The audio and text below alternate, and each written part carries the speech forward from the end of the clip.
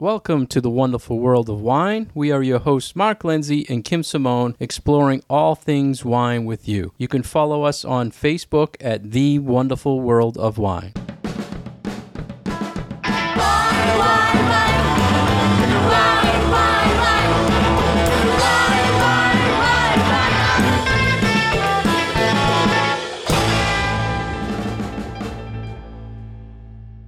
Hey, Kim, how are you today? Hey, Mark, how's it going? Good. Let's talk some wine. We're always exploring current trends or topics in the wine world. Our first topic is from 750.com. Frequent questions about wine or misconceptions about wine. Kim, we get this all the time when we run events. What in this article was one that stood out the most to you that is most misunderstood maybe about wine? I think the comments about misconceptions about different grape varieties and what the styles are is something that I've heard commonly from people. They might describe a certain style of wine that they like, but then go off to name wines that they think they like or grapes that they think they like, and the two don't necessarily match up. Like they might say, oh, I really like a heavier white, and then they'll say, like a Pinot Grigio. And I'll be like, not so much. Or same thing along the lines of something sweeter, where they might be like, yeah, I like a sweet wine, like a sweet Pinot Grigio. And there aren't that many on the market. So things like that, down to different grape varieties and different styles. What about you? Well, on that subject, you'll hear quite frequently what they call varietal character. So each grape typically has a certain character it should have. So unfortunately, in the wine market now, on a label, if it says Cabernet or Pinot Grigio, it only has to be 75% of that grape in the United States. So you might like a wine that's on the low end at 75%, and then you try one that's 100% of the varietal, and it's totally different. Mm-hmm. So I can see where people will be confused where they say, well, I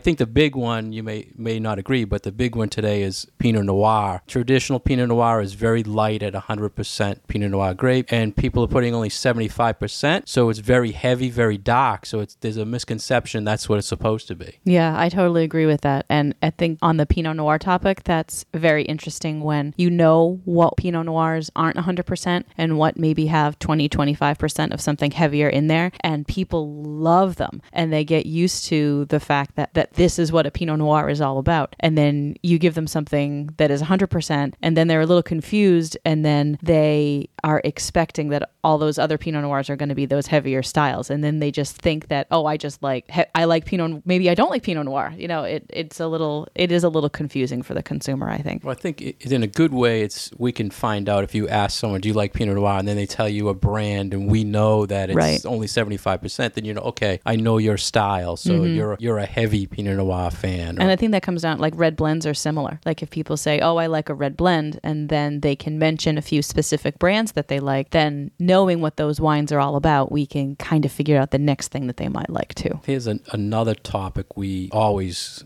get involved with is the organic confusion. And there's probably not an event we don't do or a class where someone's asking about organics. Right. So to me, someone will say they're drinking or they're eating organic food or they're looking at label contents, but on wine, if it just says anything organic, organically grown, organic grapes, they're jumping all over it, not knowing the true organics of it. Right. The American organic label when it comes to wine is a little bit confusing for people because say you go into the grocery store and you see a bag of carrots that says organic carrots. You're getting organic carrots grown in an organic method of production. But wine is more confusing because there are two different categories of quote unquote organic for wine. You can have wine that's made with organically grown grapes, and that is their own thing, or you can have organic wine, which is really a totally different creature. And there are far fewer of those on the market and way more that are grown under just the grapes themselves are produced organically. And that's just for wines that are made in the US. Then when you look at wines that are produced in other countries, it adds a whole different level of complexity to it. Yeah, so organically grown compared to organically certified, big difference. Big difference. Big difference in sulfite use, the growing of the grapes, the treatment of the grapes. Even the yeasts that can be used. And the other thing that always I get surprised looks at when we teach it is it can say organically grown or organically farmed, organic grapes. It doesn't mean when it's processed, it's still organic. Right. It's that organic certification sort of ends at the door of the winery. So it's only what was happening in the vineyard if it says it was made with organically grown grapes. Have you been exploring anything anything with organics lately, Kim? Not really. Just sort of trying to follow the changes in European labels, because there are quite a few more, I find, wines that have the organic certification of their own country that are a little bit easier for us to find here than American produced ones. So my understanding, you pick up, and I get this quite frequently, someone will come in selling a wine, they say, well, it's organic, certified by such and such in the EU. My understanding is the American TTB does not look at that. No, they don't. It doesn't. Just because it has a certified organic label from either one of the EU countries or overhead of EU doesn't mean that it has to be recognized by the US government. So you have to do some research on your own. If it mentions an organization that's certifying it, you should research that organization, make sure it's a true thing, because not being governed, they could put anything they want on that label to say it's certified. And quite frequently people say to me, try this wine. It's organic grapes. They're organic, but they don't go for certification. Right. I feel like we hear that more often. And I don't know if that is really true, and is that just being used as a selling gimmick, a marketing gimmick where they can say, oh yeah, wink, wink, we use organic practices. I mean, there's nothing proving that they do. There's nothing saying that they don't, but I think you kind of have to take that with a little bit more of a grain of salt and, again, do your own research. But I mean, they can say that they try to use whatever organic practices, but if it doesn't say that the grapes are grown organically, then you really can't really trust that, I think. Yeah, it's really tricky. You just have to be aware of the differences and how they'll trick you on a label saying, using the word organic. It doesn't mean it's certified organic, or they're using less chemicals or anything like that. So, or using the word natural, or all those tricky words that can be on a label. Yeah, be careful with that. And the next thing they talked about was supply and demand in the wine world. And you talk about this quite often, Kim. With the internet nowadays, there might be some rare wine that's out there, and you'll search it on Google and it pops up and you're like, wow, I should be able to find this down the street. And it's not that easy. It's easy to put anything on the internet. It doesn't mean you'll easily find that product. Yeah, I thought this was a very interesting one to put in here, that we need to, when you think about wine and you think about the fact that it's an agricultural product, that there's a finite amount of it produced in a specific vintage, so meaning that the grapes were all harvested in 1 year. But once that's gone, that's gone. Sometimes there are bottles, of course, that are held back because somebody is aging them or someone is hoping that they will be some sort of investment. You don't see that as often, and I don't think that the general consumer really pays much attention to that. But, you really do need to think of it as a finite resource. And then once that particular vintage is gone, you move on to the next one. And for so many wines, this isn't an issue because there's much more consistency from vintage to vintage, that, okay, you just roll into next year's vintage of Sauvignon Blanc and, maybe it's a little bit fresher and hey, here we go. But then there are some other ones that do have more individual characteristics from 1 year to another. And you might really, really like that vintage and you might search all over the place for it. But really at the end of the day, once it's gone, chances are it's probably gone. You mentioned production. As a consumer, Kim, do you research or look at when you're drinking wine, say, oh, I like this wine. Do you look at the production of it? Like how much is produced? Yeah. Not all that often. If I see it and then I can get a little bit of information maybe about the quality of the wine, given how much is produced. So say I found a wine that's reasonably priced and tastes really good, and there's only, say, 8,000 cases of that produced. That's pretty darn small production. So I might be a little bit more wary of saying, oh, I'll just come back in a couple months and get another bottle of this, because I know that production is on the smaller side. So I might want to lay in a little bit more of it. But yeah, not necessarily. I mean, there's a big difference between a wine that maybe is only a few hundred cases or a few thousand cases and a million cases. But I don't think that is something that generally people are looking at, unless we tell them to look at it. Yeah, so for me, I always put that in my notes. What's the production? Because if I'm tasting a wine, I'll say, well, how much are they making? Because if I'm finding something that's, say, under $20 and they're making less than 10,000 cases, say, to me, that adds so much more value to the wine. Small production at a low cost. So you're looking at that as an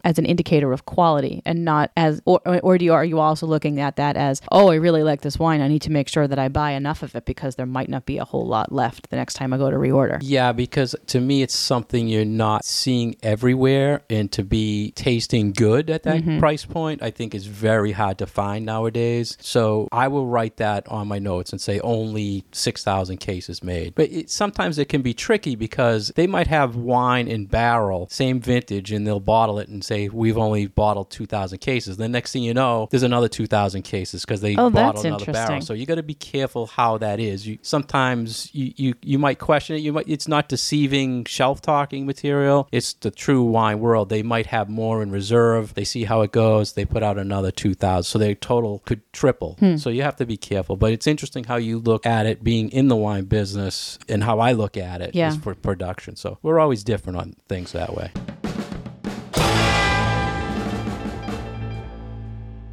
Welcome back to the wonderful world of wine. We are your hosts, Mark Lindsay and Kim Simone. You can find my website at vinitaswineworks.com, and you can find out more information about Mark at franklinliquors.com. We found a very handy guide on Bon Appetit's website about being able to identify certain faults and flaws in wine. So things that you might smell or taste in a glass of wine that really aren't meant to be there. And we thought that this was a really nice introduction to some of these things to the casual wine drinker who might not necessarily know the language to put with these things. So, Mark, do you often get returned bottles to the store because there's something wrong with the bottle? Do people necessarily know that they've got a bad wine? No, it's very low. They say it could be 1% to 5% that's bad that people should return. I think restaurants probably have a better or higher return rate than retail. Mm-hmm. The interesting thing on this article is how they explained flaw as something that's just a minor problem with the wine versus a fault, which is something major wrong with the wine. So many times I feel people may get a wine that is bad somehow, and they just think the wine is bad. It's not what would you say, an issue with the wine. Right. Does that make sense? Yeah. So we're not talking here about crummy wine, a wine that is just poorly made or uses low quality grapes, doesn't have any complexity to it. Just, what you'd call cheap wine, crummy wine. But I'm not even talking about price here. Price just like,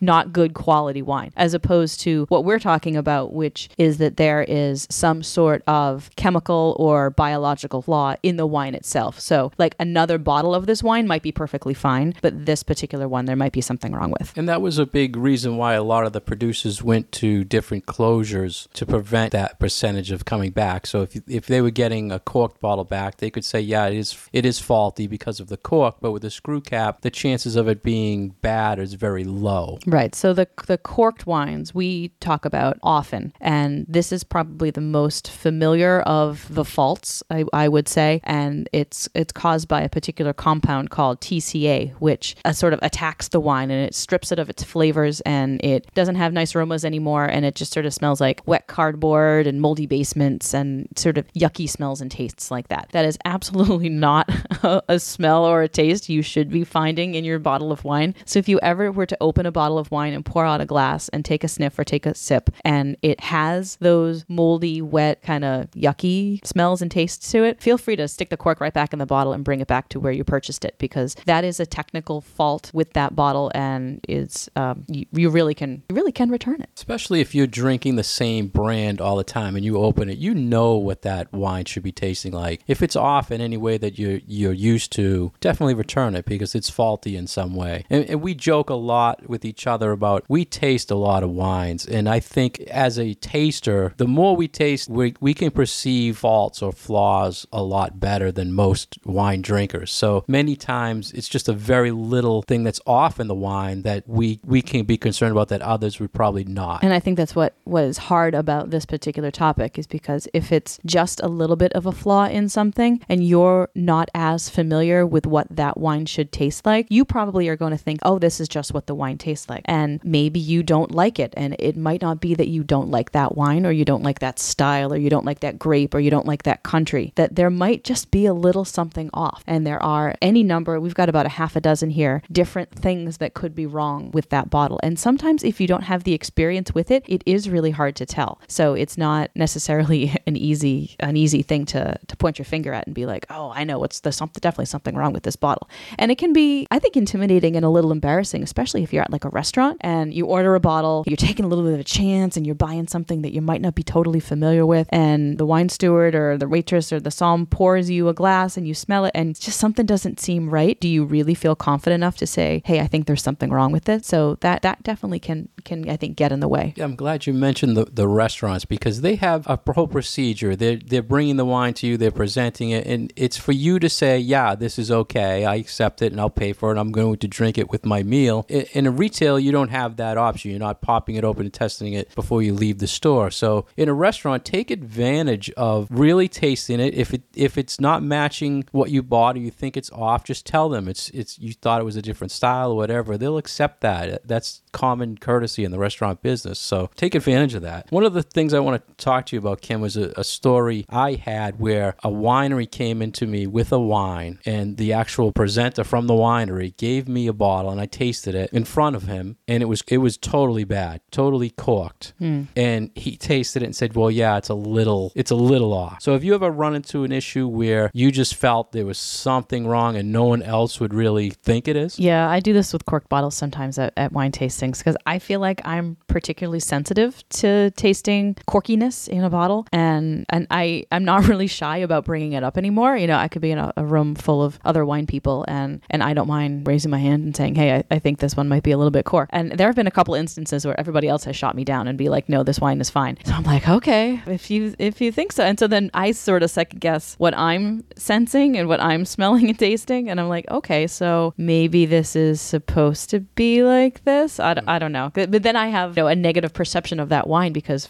to me, it's not tasting and smelling the way that I feel like it's supposed to. So yeah, there is a threshold that really lowers when you taste more. So you obviously tasted more than probably everybody in the room, and I doubt and you that. tasted something that was different. Maybe. I don't know. I mean, but in the industry, when you go to when there's other people in the industry tasting, you feel really nervous to say anything's wrong. But you have to go with your gut and say, like you did, something's wrong here, right? And sometimes you'll be shot down, and sometimes people be like, no, this bottle is fine. That's the way it's supposed to taste. And you kind of just got to shrug your shoulders and be like, all right. But that's finding its way into my tasting notes. And there have been times where if other people have said, no, this is fine, this is, there's nothing wrong with it, I'll still write in my tasting notes corked, and I won't write a review of it, because I don't necessarily think it's fair, because I don't think it's a true representation of what that wine is all about. So. And on that point, how many times have we done tastings together and someone in the room was saying, oh, this is horrible, something's wrong, and then we taste it, and sometimes we agree, sometimes like you agree and I don't. We're like, ooh, this is nice. It's very common. Everybody's palate is different, so right. Everybody perceives things differently. And most of the time, I think it might be a grape or a varietal that someone has never tried before, from a region someone hasn't tried before, and they think it's faulty, and it's just that's the way the wine is from that region. And that's how this kind of gray area also comes into play, not just with these corked bottles that we're talking about, but with some other things. Like what is Brettanomyces? Is it a bacteria or is it a yeast? I guess it's a yeast. Well, I think most things are bacteria. I don't remember if Brett is a yeast or if it is a bacteria, but there's this other microbial organism that can get into wine that also imparts its own unique flavors. And it gives aromas and flavors of sort of like leather and horsiness and sweat sometimes. So just kind of, think of all those things in your mind. And for some wines, this is a ubiquitous flavor. Like this is something that is always there. And now we're starting to determine whether, okay, is this just how this grape smells and tastes and is supposed to, or is there something going on in the winery where there's almost to the level of, let's say, an infection of this microorganism that is imparting these flavors to the wine? And if it's been going on long enough, it just becomes the style of the wine. And there are varying levels of it. So if there's just a tiny little bit, is it a positive? And if there's too much of it, does it turn into a negative? So there are a couple of these things where it's like in small quantities, they add to the unique character of a wine, but at higher levels, then they become a problem. Yeah, that's a good way to explain it, because there are, like that Brett issue with the horsiness you call it, or the bond.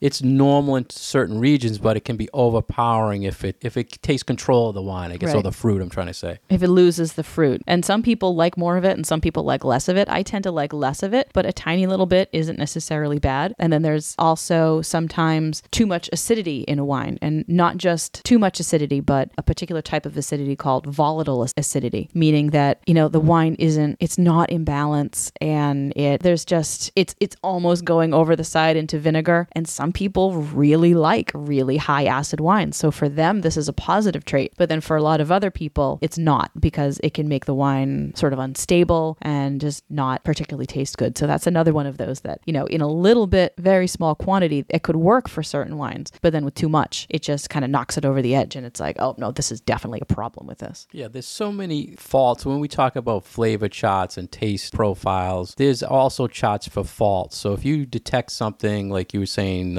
oxidized, or this horsiness, or rotten eggs or something, you can Google that term or research that term. It'll tell you exactly what the fault is. We don't want to kind of get more in depth and gross people out and turn them off on wine.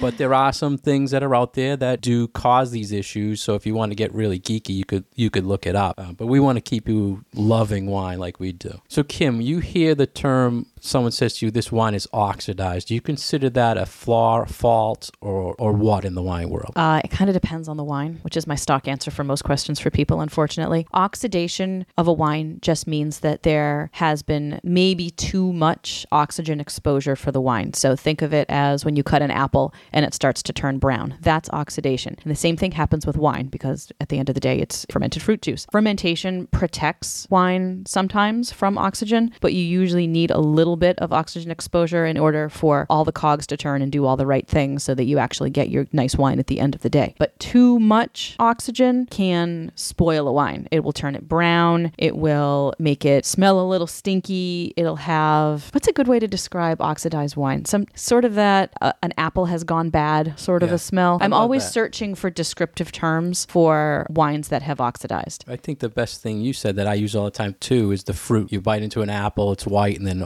the oxygen hits it and it turns brown, or banana. Those are the examples I always use I think people relate to that more. And especially, if you have an old bottle of white wine, so say a 10-year-old bottle of Pinot Grigio that you forgot on a shelf somewhere, if you pour a glass of that, it's going to be brown. Like, it's going to look like that cut apple. So I think at that end of the spectrum, then it's a fault, not that the wine has done anything wrong, but that it's just too old. So I guess you could say that over aging or just a wine is past its prime is kind of a fault in and of itself. But you sometimes do get a younger wine that isn't supposed to be that way, that maybe it has been exposed to excessive heat, or maybe there was something wrong with the cork or the closure and too much air got in there and it turned brown. So yeah, especially if you have a young white wine and you pour it and it's a brown color, then that's definitely a fault with that bottle. And then there are some wines that take a little bit of that oxidation and it's not a fault, and it's really not even a flaw. It's a part of their character of the wine. So there are sherries that are this way. This whole new movement with natural wines and orange wines, they are meant to be that way. So that's why I kind of said that it depends. It depends on the wine. But it's the opposite of another fault or flaw called reduction, which just means that there's too much sulfur in the wine. So when the wine was bottled at the winery, maybe there was a little too much sulfur dioxide added. And that, luckily, if you open up a wine and kind of swirl it for a little while, will sort of blow off, but it'll have the smell of like rotten eggs or a just struck match, like those kind of sulfury smells. You hear that a lot with the screw cap closure. Mm-hmm. The last thing they're doing in a very small airspace that's left in a screw cap is adding that sulfur. So you crack it open and right away you get hit with that blast of sulfur. So they're finding now, and this term's coming up a lot more with screw cap wines, they don't really age as well in the bottle with the screw cap. So you're hearing that quite often. And just to get back on your oxidized, as a shopper, if you look at most young white wines will come in a clear bottle. So when you're walking down an aisle, you can easily kind of detect if there's a badly fault bottle in the batch, because it'll already probably turn brown compared to the others. Have you ever noticed that, Kim? I have. And sometimes you notice the fill too. So sometimes if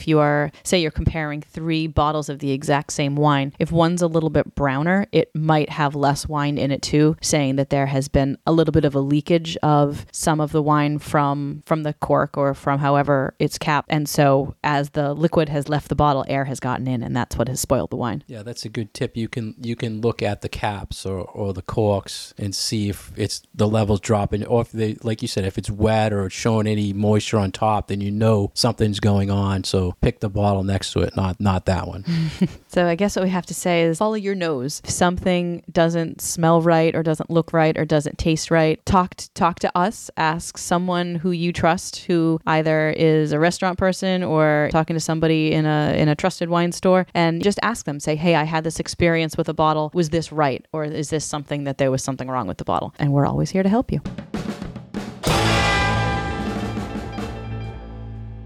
You're listening to The Wonderful World of Wine. If you want more information about Kim, please go to her website at vinitaswineworks.com. If you'd like more information about myself, please go to franklinliquors.com. And if you'd like more information about our show, please go to Facebook on The Wonderful World of Wine. Next, we want to talk about alcohol levels being lowered or considered to be lowered in the United States. And this is a very serious subject that CBS.com had brought up. This could eliminate 10,000 alcohol-related deaths a year, Kim. So what is your overall impression on alcohol levels? I think people need, of course, to be careful when they are consuming an alcoholic beverage and then getting in a car and driving home or driving someplace else. I think it's very interesting that the research for this was exploring how lowering the threshold of what would get you arrested versus what wouldn't get you arrested, how that really does translate into fewer accidents. So it does seem to be that people are heeding new restrictions and making sure that they don't get behind the wheel, which is great. We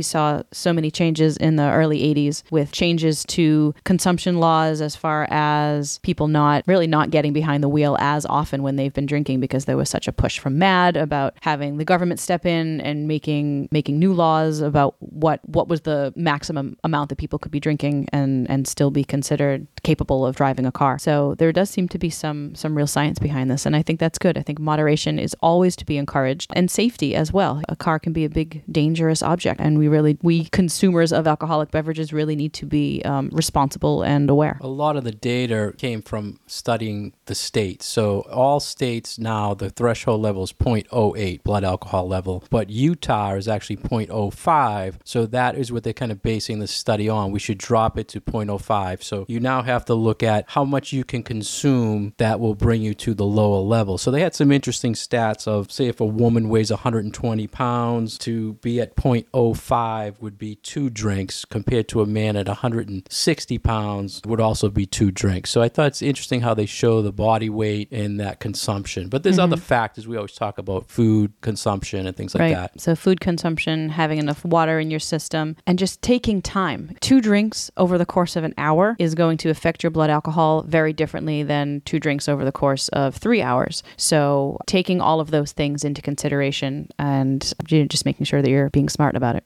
I was surprised. I was thinking the EU, in Europe, that level was higher, but it's been 0.05 for a while, I guess. The French have actually always been very, very strict about their driving laws when it comes to your alcohol consumption, which, it does seem sort of counterintuitive. Got a country that is really known for its wine production, its wine consumption, its food traditions, and they're really serious about their drunk driving laws. So 100 countries use the 0.05 threshold level, and in the EU, they've cut the drunk driving deaths in half at this threshold. So I think that data alone is pretty interesting. They also said a few reasons why they feel it should be lowered. Kim, did you see about the size of glassware is expanding? So right, they're also saying that as glasses get bigger, people are going to consume more. And I know that there's been some research about this as far as how much food is on your plate, that if you have more food on your plate, you are more likely to consume more than if you have a smaller plate and smaller portions. And are you necessarily going to go back for seconds? But I thought that was very interesting with the size of wine glasses, which has definitely grown over the last few decades. The serving size standard, you notice that if you go to one restaurant, you order a glass of wine, you go to another one, the volume difference is crazy. So you might say, well, I can drink a glass of wine wine, but it's 2 ounces at one place and it's 6 ounces at another place. Big difference in alcohol consumption. Yeah, and wine, I mean, restaurants can call 4 ounces a pour, or they can call 6 ounces a pour. I don't think there are too many places where it's 8 ounces as a pour, but it's very possible. The other reason they're saying we should lower the threshold is the drinks have become more affordable. And I guess an example of this is why they eliminated these happy hours in a lot of states, because people are just going for an hour and consuming as much as they could at reduced prices. But overall, people are still having special drink prices that can cause you to consume a little bit more. And especially if you're drinking cocktails that might have 3 shots of liquor in them, that's a pretty hefty drink. And when we talk about drink size or alcohol quantity sizes, usually the standard size is an ounce of vodka or an ounce of tequila. You're not getting a margarita with just an ounce of tequila in it, I promise you. The last trend they talked about, which opened my eyes, and I see this a lot, is people that are mixing alcohol with either energy drinks or caffeine drinks. So now it's harder to figure out what you're consuming. So that to me kind of, drew interest on the subject. Right. It's when there's that stimulant mixed in there with the alcohol. And what is that doing to not only your body, but your perceptions of things around you? And especially if you're trying to get behind the wheel of a car. I think in the industry, we're aware of it. It's a sad part of our industry, but we're aware of consumption. We always train on noticing things. Anything else you saw in this article, Kim, that you kind of want to touch base on? No, just we always like to encourage people to be moderate and, know your limits. And I don't think that too many people are aware of their own limits. Like, how many drinks can I drink in order to only be at 0.08? So I'm hoping that one thing that would come out of studies like this, and if there are changes, especially in our own local laws, would be some clarifications of, okay, you might have previously been consuming this many drinks and still be okay to drive. Well, now you need to cut it back to this, and then you'll still be on the safe side. So I think just a little bit more education on that end was to have some, real world useful knowledge for people so that they know that they are doing it safely. Do you have any thoughts on these gadgets that are now, I see more and more either an app or a calculator type thing. Just the other day I was watching Shark Tank and a gentleman had another device you blow in to check your level at a reduced price. So do you find any value with that? I think the jury is still out as far as what breathalyzers can tell about how much you've been drinking and how that is impacting you. So I know that there are court cases that are trying to say that the results from them are invalid and shouldn't be used because scientifically they're very flawed. So I don't know. I think that there definitely needs to be more scientific research into ways of making sure that if people are over the limit, that is being handled, and that people who are under the limit aren't penalized by a faulty scientific device that is giving bad information. So as a consumer and as a wine educator, do you agree with the threshold being lowered? If lowering the threshold does save lives and contributes to safer roads, then yeah, I guess I would have to. I agree with that. It's one of those things where there's so much evidence out there and documentation that it helps. So I don't think it can hurt. Thank you for listening to The Wonderful World of Wine. We've been your hosts, Kim Simone and Mark Lindsay. To find more information about our show, please visit us on Facebook at The Wonderful World of Wine. Cheers. Wine, wine, wine.